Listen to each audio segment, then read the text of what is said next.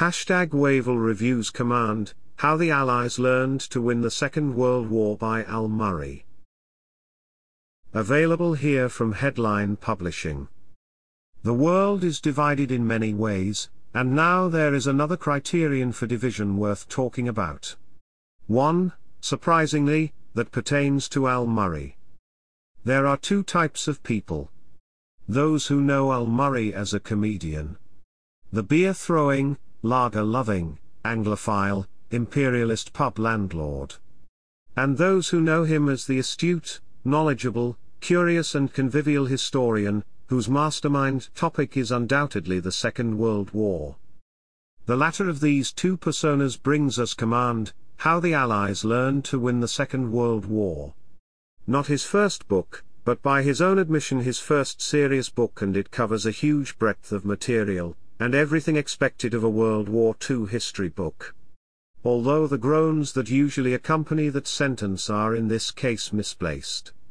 Murray is a compelling writer, and his passion for this subject easily jumps off the page and keeps the reader interested and engaged. Fans of his hit World War II podcast We Have Ways of Making You Talk will immediately recognize his enthusiasm for the topic.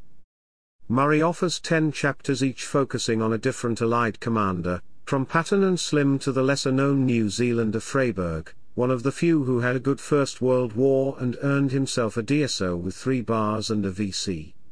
The final chapter covers the unknown Second Lieutenant Peter White, who Murray argues had visceral and critical experiences of command and commanding that are equally, if not more worthy of discussion than those of the starred officers.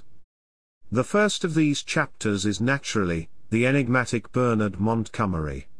Now this may feel like well-trodden ground, but Murray deliberately avoids the trap of conflating this Bernard Montgomery with the Monty that walks astride with Churchill inspecting the troops and wears 2 cap badges.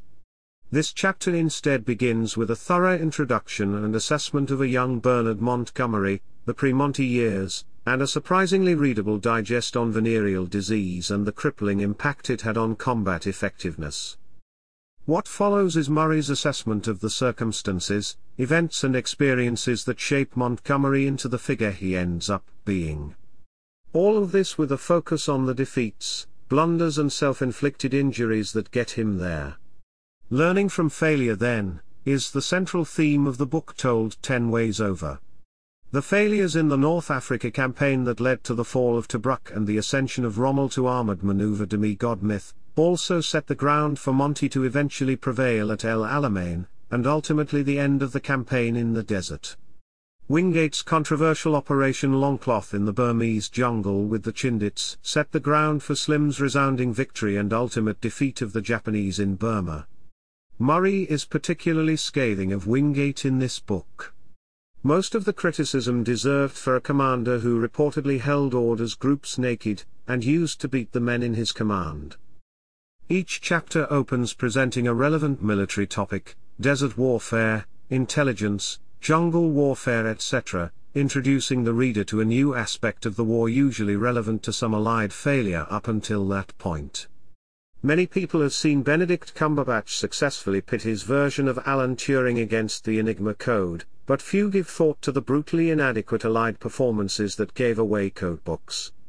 The poor radio discipline, and open interceptions that bled information and key intelligence to the Axis forces.